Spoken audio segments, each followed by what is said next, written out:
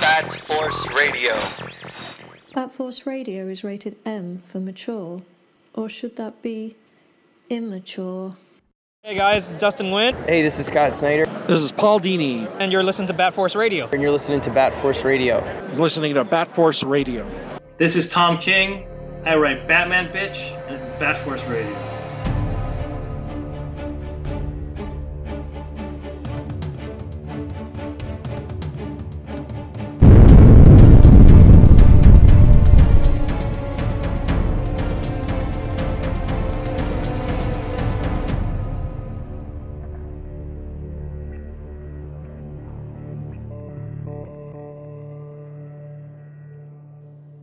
All right, welcome to Bat Force Radio, the Batman/DC podcast with no limits, and the stack is back. We got a nice comic book stack episode tonight. I got Robin Cross up in Canada, yo, and I got the Grumpler over in Queens, New York.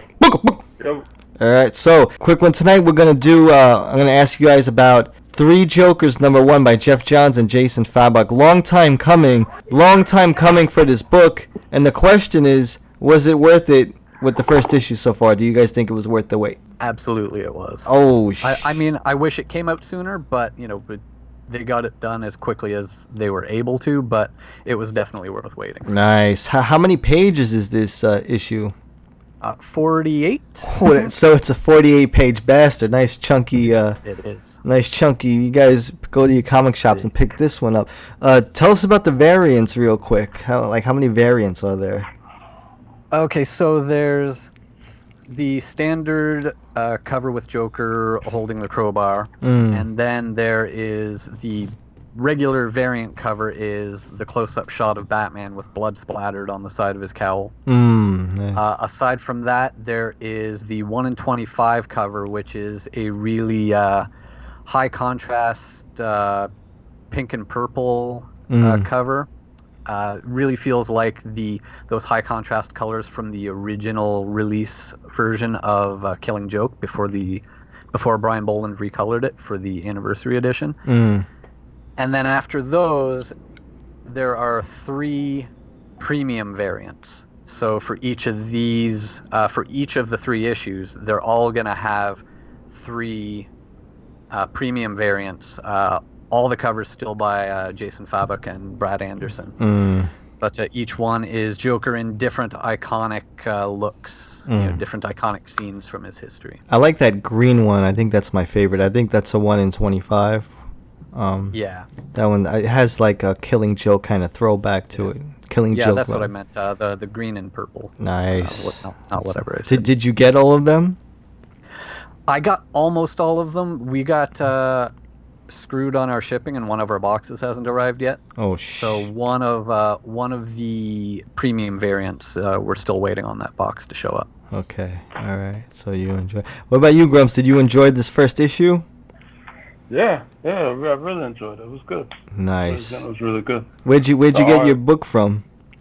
Well, first I downloaded a digital copy. Yeah. In the morning, and then in the afternoon I went to pick up a copy at Midtown Comics. Okay. Because I was at work today. Yes.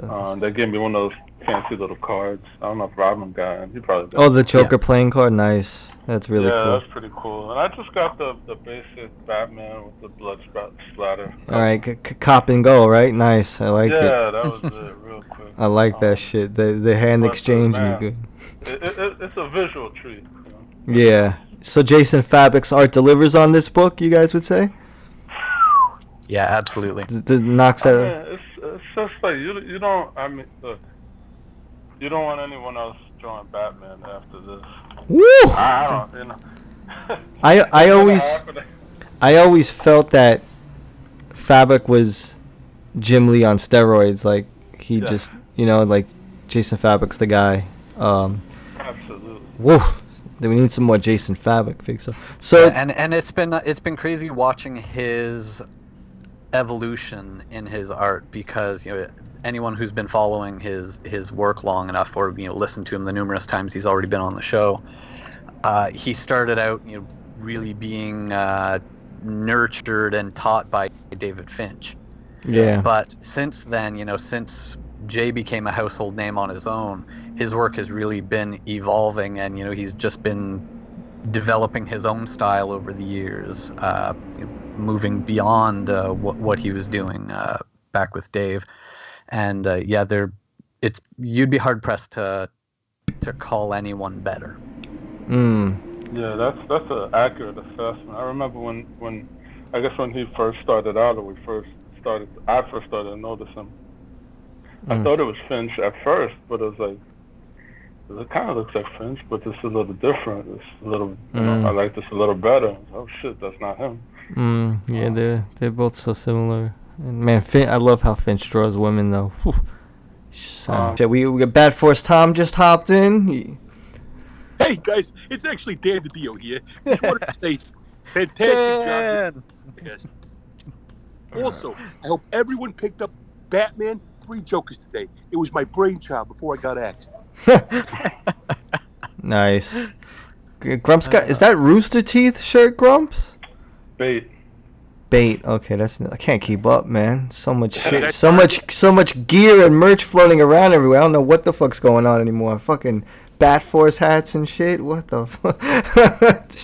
Shit is crazy these days. All right, so take me through this story, man, of the first issue of 3 Jokers. What's going on?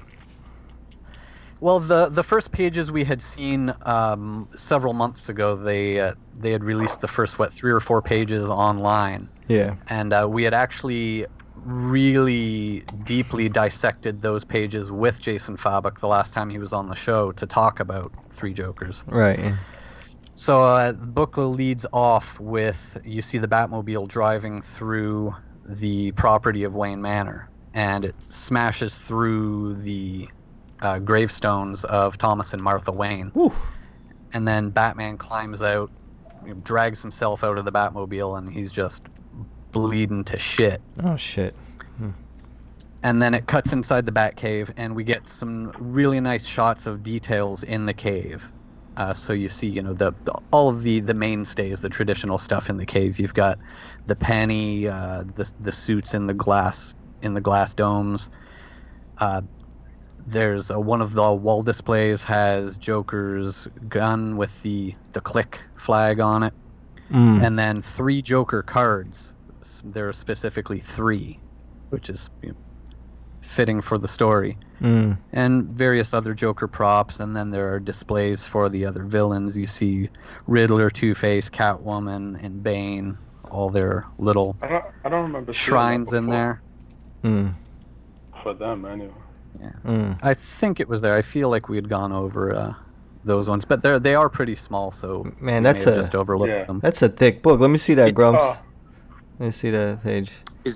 Wow, look at those. Who did the colors on this book? That is Brad Anderson. Fucking colors are gorgeous. As far as I'm concerned, the only guy that Jay should work with anymore. Yeah.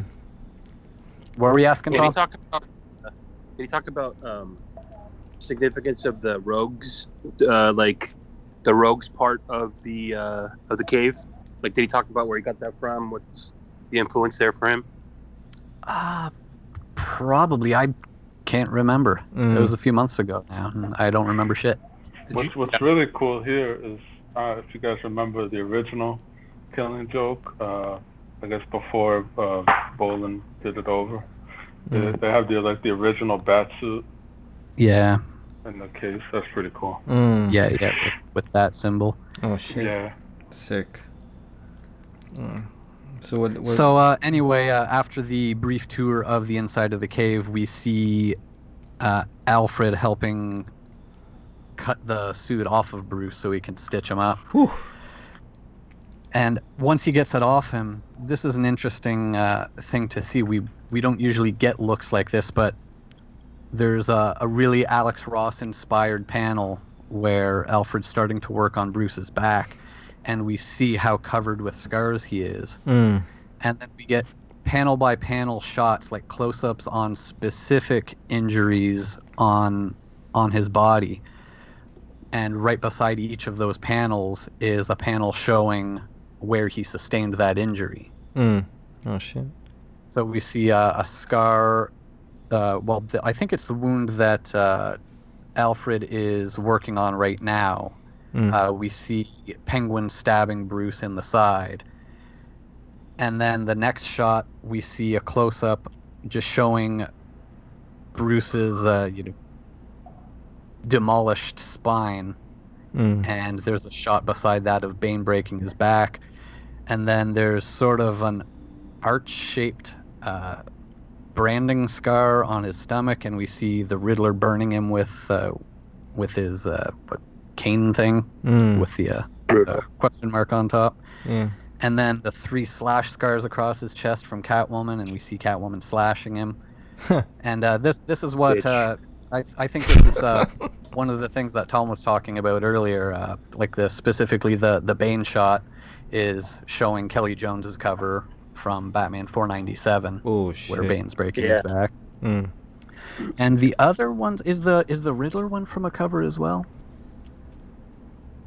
I feel like that. Did you? So you said that you think the Alex Ross one is for sure like an Alex Ross nod, the scars on the back. Yeah. I remember him discussing. I don't remember if it was on the show or just a private conversation I was having with him. But that was definitely inspired by the Alex Ross shot.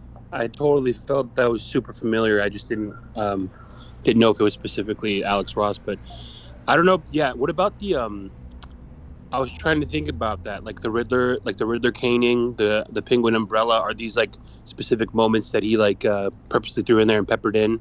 I'm sure they were. Yeah. I was thinking that I don't want to give it away because it's later in the issue, but he tries to give little nods to every major event through either recreating the panel or the cover. Yeah. And it continues. It gives us a couple pages of these. It shows some bite mark scars on his bicep and a shot of Killer Croc biting him. And then we've got 3 stab wounds in a row that are in his back, and we see Scarecrow stabbing him with the pitchfork thing. That was sick. Yeah, this whole thing. And then after we get those, then it shows just how heavily Joker is involved in Batman's history and all of these scars, because after showing those other characters, it's just bam, bam, bam, wound after wound that are from Joker. So we have the bullet wound, then the acid flower, then the playing cards, the razor playing cards cutting him. What was the other one? The flag from the click gun stabbing him in the neck. The acid on his shoulder. Yeah. And all these shots, it's cool that the flashback shots go into an almost black and white. They're pretty monochromatic with just some accent colors, mostly blood. The art was ridiculous. Yeah. You get to see Faber draw these, the rogues gather. Yeah. That's a lot. And we get Jay's take on the Wayne family murder. So, we get his shot of the Monarch Theater and Bruce and his parents coming out after watching Mark of Zorro. And his whole take on the Joe Chill showing up, and just seeing that. It's another look at a thing we've seen many times, but seeing it in this caliber art is always going to be a treat. Yeah, this is something I really wanted to talk about. I know, people roll their eyes every time they see the origin, but for me personally, this is where the character begins and ends with this moment. It just defines him, and it was a year or two ago, Brian Azzarello had said something to the effect of, he's still that 8-year-old kid in the alleyway. He's never left the alleyway, basically. So it's really great to see it, with this art and the detail, and they kept it. I think they kept it super basic. They didn't, alter it. They didn't alter it in any way. It's just one traditional. What's that? It's like the classic traditional origin. Yeah, they just like they didn't alter this at all. And my favorite panel actually is when Thomas Wayne gets shot at the bottom left corner. You see Joe Chill's face. Like, this is not the look of a murderer. It's like the look of somebody that lost control of the situation. You know? Yeah. Or possibly someone who is only doing this because they were forced to. Yeah. Because there is always that, and it is touched on in this book that there's, you know, that possibility that Joe was made to do this. Yeah. By the Moxon crime family. Yeah. And the other cool thing about getting the origin in here is it's done very briefly. Like, you know, we don't really lose any of the story pages to seeing the origin over again. It only takes up a page and a half.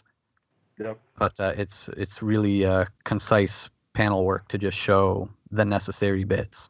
And then we're right back to current day. After that, we get the introduction to Barbara. So Barbara's in a gym and jumps on a treadmill, and she's watching the news while she's on there, and it's there's a report of a comedian that was murdered. And this is an interesting thing because we also get a look at Barbara's scar from the Joker. And that was gruesome, right? Yeah, so we see, you know, obviously it's the scene from Killing Joke, so she's having those memories of answering the door and Joker standing there with the gun and putting a bullet in her stomach that hit her spine on the way out. But it's cool that we're seeing, it's not just showing wounds just for the sake of showing wounds. What it's really showing is each character's connections to the Joker and their specific drive and motivation for dealing with him. And the mental scars too. Then we get Jason. We certainly do. I thought this Red Hood costume, like, I'm not a big fan of the character because I just wish he was still in the grave. But this costume. Grumps definitely voted for Jason Todd today. Yes. No, I definitely took true story. I voted for Jason Todd to die. But I mean, this costume is awesome.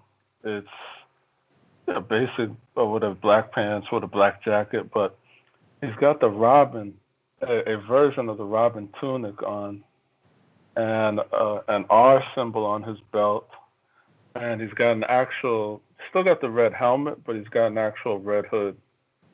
And I was like, this is great. He looks. And then he has like traditionally he should the domino mask underneath. Yes. Yeah. Oh, it's really cool to see him in some traditional elements of not only Red Hood but also of the Robin that he used to be. Yeah. And it shows you how cool the Robin tunic can look when it's not incorporated with fairy boots and a Speedo. Yeah. One thing that's really cool here when they, I guess, Jason's fighting the thugs and blah blah blah, and they get him on the ground and they show the scars from the crowbar on his head. Yeah. I don't recall ever seeing anything like that, so that was pretty cool to see. Yeah, it was a clever way to work in a situation where you can see a close-up shot of the back of his head and see, like if I'm sure everyone has seen someone who has a scar on their head somewhere, and it'll be a spot where hair doesn't grow, so you can see those clearly on the back of Jason's head. There, he has all those lines where his skull got cracked open by that crowbar. And then they show the skull crack. Yeah, they certainly do. He ends up in a pretty good fight. I mean, he breaks this guy's arm like something awful. as he's interrogating him, looking for the Joker. Yeah. Oh, and that's one thing I forgot to mention. So as it's showing these characters having these memories, as we see the memories of Bruce's scars from the Joker. Which page is it on here? I want to find exactly where it is. Where are his scars? Yeah. Shit, where is it? Should have made a note of where this was because it's a theme that comes back. Oh yeah, there it is. So the final panel of Bruce's flashback before it cuts to Barbara, on the bottom corner, the bottom right panel, it says number 1, the criminal. Yes. And then where Barbara is attacked, it says number 2, comedian. And then at the end of Jason's segment, it says number 3, the clown. Yeah. So we're being introduced to which of these Joker personalities has been the cause of each character's physical and emotional scars. And then it takes us right to the scene at Ace Chemicals. Which is basically a recreation of, I guess, the flashback scene from Killing Joke. Mm-hmm. When Joker and the mobsters first encountered the police and Batman. Yeah. And what we find out here is that someone has left 3 Jokerized corpses laying there at the scene. One is dressed in the Red Hood outfit, the traditional Joker Red Hood outfit with the big dome helmet. And then the 2 other, what would be known as sort of his lackeys. Actually, these guys are the mobsters. They're the ones that had forced him into doing the crime. But I think I believe the GCPD see them as being his lackeys, his sidekicks. Yeah. Because I don't think the GCPD in the original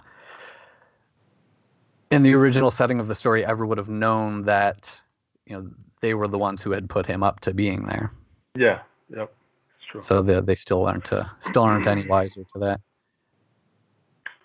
But I thought that was real cool to bring back these guys, and they even brought back Joker. I don't know, he didn't have a name in the book, but yeah, that looks like just like the guy that fell in the chemicals, the comedian.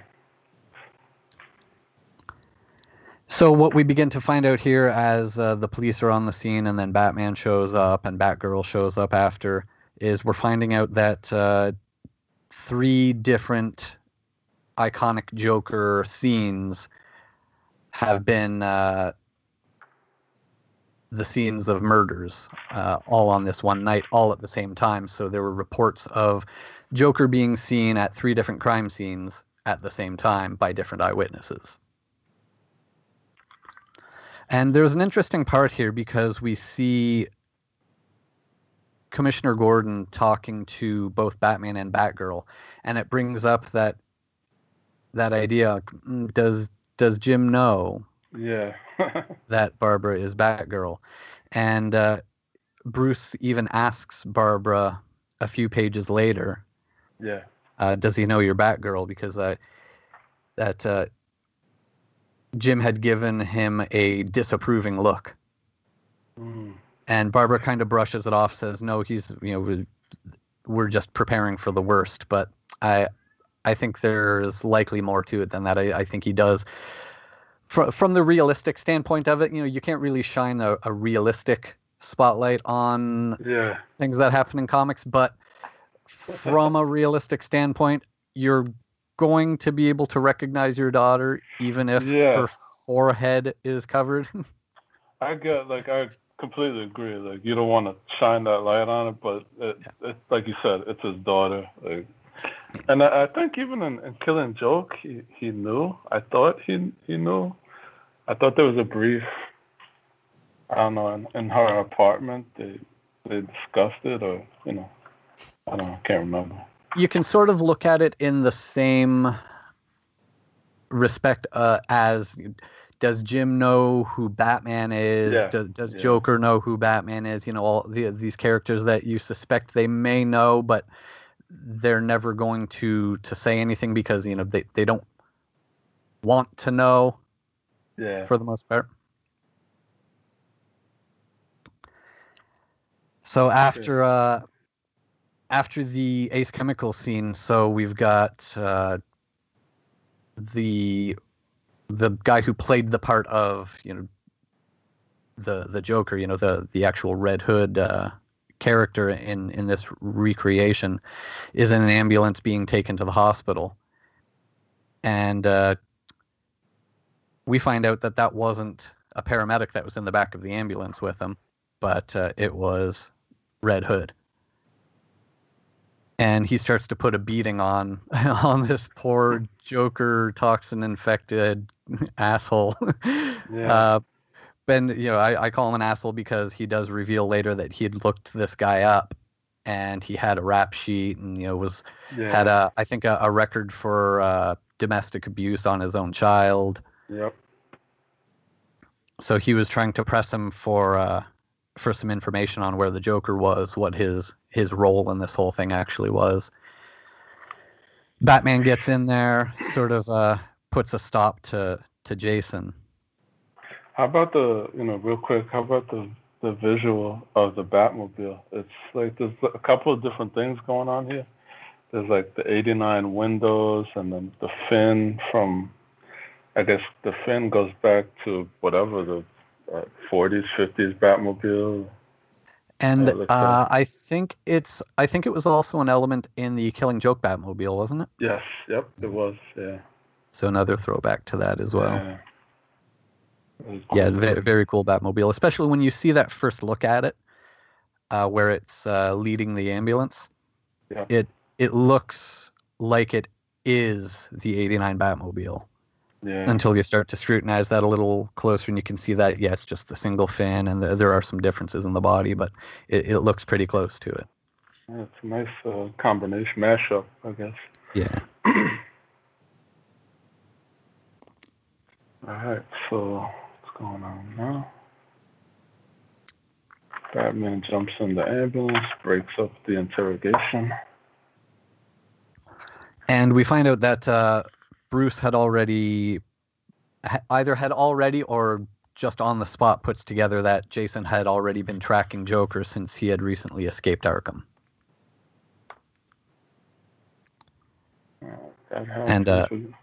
And they make the decision that they should all be working this together instead of going at it separately. Got a full page of a raccoon. All right. This is where things get interesting. We see Joker arriving in that tanker truck full of the chemical that was taken from Ace, arriving at this, sort of a cabin in the woods, and he knocks on the door, and the door is answered by the Killing Joke Joker. He's got on the Hawaiian shirt and the hat. So we're already presented with two Jokers in the same place at the same time speaking to each other. And they begin talking about who one of them refers to as the boss.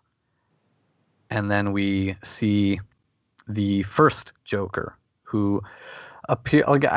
I sort of take this to be, if the theme that we see throughout the book is that over the years, Joker toxined many people and twisted their bodies and their minds.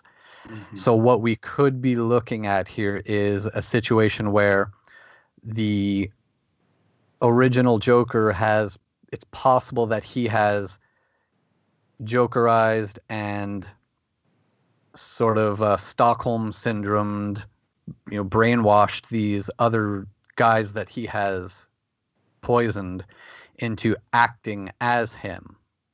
Yeah. So that's one possible way, and a little more grounded than, there have been people having ideas of, well, maybe these are different Jokers that were brought in from different worlds in the multiverse, alternate realities. But the story seems like it's going to be a lot more grounded than the whole multiverse angle. So I feel like it's a much more likely scenario that this could be a situation where these other guys that we think are Jokers were just sort of lackeys that were sort of spawned by the original Joker so that he could do these things and be in multiple places at once. Mm-hmm. Yeah, I could agree with that. I think that would be a better scenario for me. I don't want this to take a supernatural turn or whatever. Yeah, and it really doesn't feel like that is the case. Outside of the idea that being dropped into a vat of toxic waste will do anything other than kill you. Yeah. Aside from that, everything is, in comic terms anyway, everything is pretty grounded in reality. Yep. Yeah. On a comic level. So after that meeting where it ends with the three Jokers making plans for where they're going next, what the next step in the plan is, we cut to Bruce, Jason, and Barbara arriving at one of the other crime scenes. I think it was one of the crime scenes. Yeah, the Gotham Aquarium. Yeah. That's been shut down because of a broken water main. Mm. So they arrive to start checking the place out, and I think this might be a new aspect that they've added to the bat suit here, Mm. whereas that oval bat symbol on the chest is actually sort of a torch. David Finch had that. Legends of, was it Did Legend? he have that? Yeah, David Finch. Okay. So I think they're bringing it back. Yeah. And Batman incorporated it. So. Yeah, they had it. That's Yeah, before forgot about that.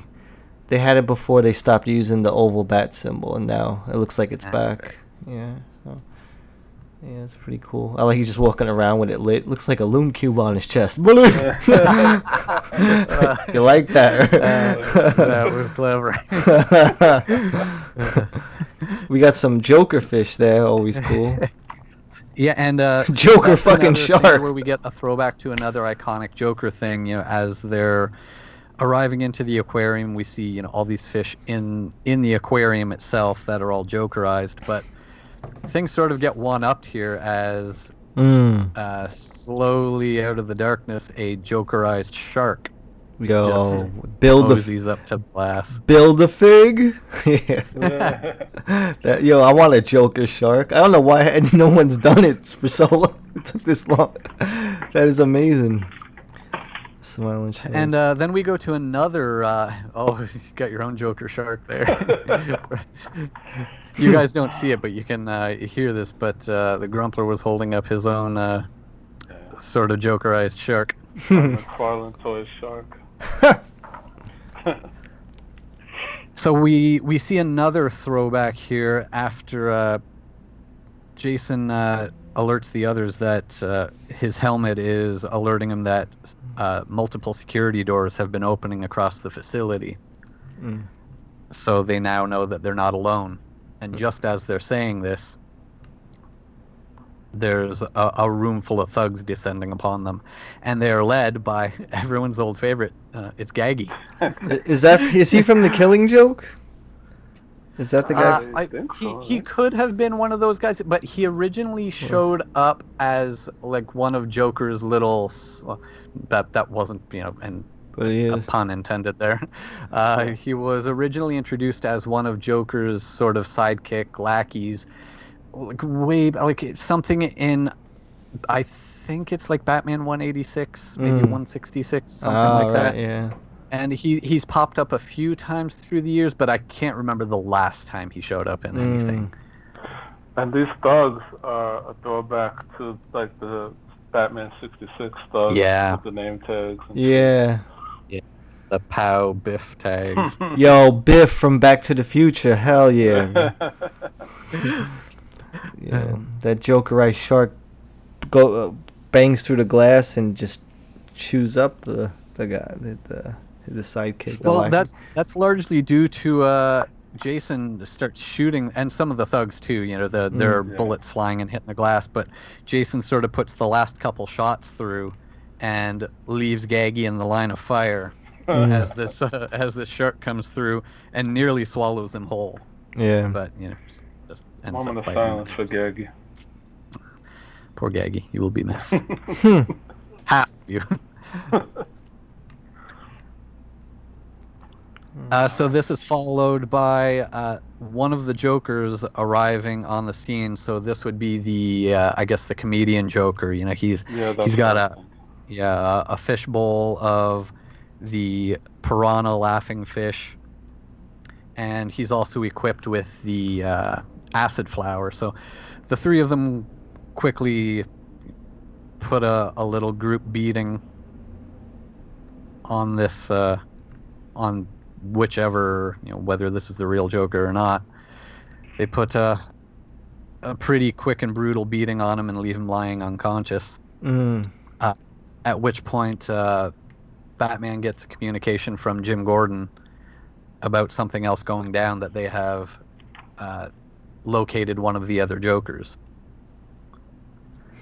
So Bruce decides to leave Jason and Barbara here to, you know, secure this Joker that they just took out, and make sure nothing else goes down here, and that they're going to hold on to this one.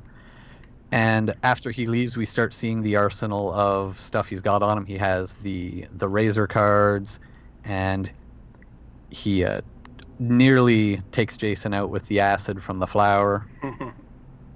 And then he begins with some pretty heavy mind games on Jason. Yeah. Jason, you know, tries to stand up to him and explain that he's the Red Hood, to own what Joker did to him. You know, that he thought he had taken him out, and he did. You know, so he's using Joker's former identity to own what Joker put him through. And then Joker really, in a matter of moments, just emotionally tears Jason apart, you know, by recounting everything that he did, and telling him, you know, recounting what he made him say while he was beating him, and, you know, making Jason beg for his life. And, you know, Jason told him, I'll do anything you want. I'll be your Robin. Yeah. Yeah, it's crazy. That was tough.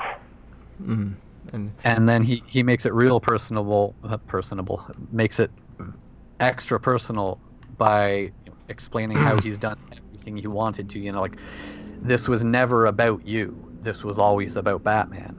So maybe the best way to hurt him was for me to take you just to the edge of death, but then to leave you broken and always being a memory for him of what I did to you. So, you know, you've been doing exactly what I wanted. You are my Robin. Oh shit. Yeah. And then that iconic picture, the cover from, God, I forget the issue, the last issue of Death in the Family. Death in the Family. Yeah, it is. Yeah, that Mike Mignola cover. Oh shit, man! Throwbacks. And what does Jason do about all of this? Well, he got pushed just far enough over the edge that he just puts one right through Joker's head. Yep. Fucking blasts him in the head. Tries to stop him, but he missed. Jason Todd, boy. Fucking Booker. Yeah, he's smiling all the way to the floor. Yeah. Yeah. And that's another thing that makes me think that he was doing exactly what he was ordered to do by what would, in my mind, be the real Joker. You know, the one that's pulling the strings here is the original, and sent him on this mission to further, you know, create this difficulty between the three. Not the three of them, but the three of Batman, Jason, and Barbara. Yeah. So yeah. And then Barbara storms out of there really upset about this. And then Jason Todd's... he insinuates she missed on purpose. The battering. Oh, that's right. Yeah. Yeah, like this really isn't what you wanted. Yeah, baby. And then and then Jason's like, man, I hope that was the right one. Yeah. But yeah, that is a good point that you brought up, where he does insinuate, because he says, well, let me ask you this: when's the last time you missed? Because she had missed him with that battering. Oh shit. And that's what cues her to storm out. I was thinking, like, why didn't she just, as I was reading, like, why didn't she stand next to him and, I don't know, knock Joker over, Yeah. But she went after Jason, which, I don't know. This is up to the reader to, Yeah, it leaves you to question how committed she was to actually stopping him from killing the Joker. Yeah, so that's one down. So. And I didn't expect the story to go this way, I didn't consider the fact that we were going to see right in issue 1 the death of one of these Jokers. Yeah. Yeah, no.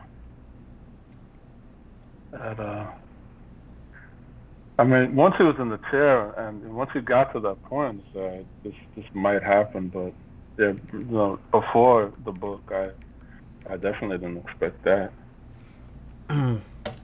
So for issue 1, I guess we could do a quick little fiver out of 5 Lysol cans. Grumps, what do you think of issue number 1? How many? I'm gonna give it 4 out of 5. 4 out of 5, not bad. I just, the art is amazing. Like, this is the best you're gonna see these characters ever, and I love the classic Batgirl costume, classic Batman. And the story was good. I thought it was entertaining. It's comic book, and it's Death in the Family, Killing Joke mashup. The only thing I didn't if I had to knock it a little bit is I guess Jeff Johns or I don't know who made this decision. Like he did this with Doomsday Clock as well, trying to Alan Moore the thing. Yeah.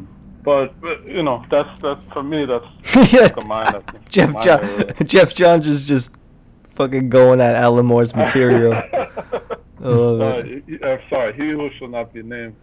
Yeah. But yeah, no, 4 out of 5. It's a great book. Dang, not you should bad. really buy this. Not bad. What about you, Robin? What do you give the first issue? I'm going at 4 at the moment. I was also giving it a 4, but I will add that once we have the context of the 2 remaining issues, once we know what part in the story this issue and just how much of the story this is telling, and depending how the rest of it plays out, that 4 could go up. Yeah, I could see that happening. Nice. Yeah, so everyone, 3 Jokers, issue 1, Jeff Johns, Jason Fabok. I want to add in, we had a message here in the chat from Tom after he had to disappear. So he just wanted to include, I hope so bad it ends up being explained by time travel, and the 3 Jokers are past, present, and future, all in present time. Grumps is going to flip a table. Dan, that'd be crazy, actually. Oh, nice. Hopefully you could get your Batman Joker playing card from your local comic shop if they still have... Yes. While supplies last, when you go pick up your copy for everyone. And make sure that you do get it, because each issue is going to have a different card. Oh, shit, The card for this one is, one, it's Joker, and then on the flip, flip the card, and the other side is Batman. Yeah. The other 2 will obviously be Batgirl and Jason. Yeah. Which is the back cover of the book, correct? Yeah, I think it's on the back. Yes, the that's back on the cover back. of my book, anyway. Yeah, indeed. Similar to the Killing Joke cover. One thing I didn't expect. I don't know if you guys feel the same way. I should have, but I didn't expect the mashup of stories, which is cool. Maybe it is cross traveling. I don't know with the stories in the family. Yeah. But the fact that the story brings up the possibility that the I didn't just invent that. It's actually in the dialogue in the issue that Joker has been for years. Decades, Joker, yeah. Infecting people with these toxins and turning them into what we see. Like these Joker smiles on these bodies that have been left by the thousands all over Gotham for decades. Shit. So that brings in the possibility that this is a very much more grounded idea that he has just created sort of soldiers to do his bidding, and that would take us away from the idea of this could be more of like a supernatural or a time travel or a multiverse thing. And that does make me more enthused for the story, thinking that it's going to be something grounded and not any sort of magic explanation. Yeah. I wonder if they wind up referencing the Mobius chair. Oh, I wish, man. We need a fig of that. A McFarlane Toys Batman Mobius chair from the Dark Side War. Oh man, he's like, I'm God now, or some shit like that. That is so badass. Oh my gosh. I wonder if they're gonna reference that. Because I could see them doing a Build the Throne. I could see them doing that. We got to get in somebody's ear because they did the Hellbat fig, so there's no reason they shouldn't do the Mobius chair Batman. No disrespect to Imaginex or whoever does that, but it's like, we need a solid. We got to get in McFarlane's ear for that, but yeah, Batman 3 Jokers. We got another banger. Hey man, and keep your eyes on our Instagram, Spotify, YouTube, wherever you listen to the show. In the very near future, we will be doing another episode to go through this issue with Jason Fabok. Yes, sir. All right, everyone. Bat Force Radio, Spotify, iTunes, YouTube, SoundCloud, and wherever you listen to your podcasts. Bat Force out. Hey, Gotham dwellers. Make sure to stop everything right now and subscribe to Bat Force Radio. We can be found on iTunes and SoundCloud. Don't miss out. Guaranteed to satisfy all of your Batman and DC needs.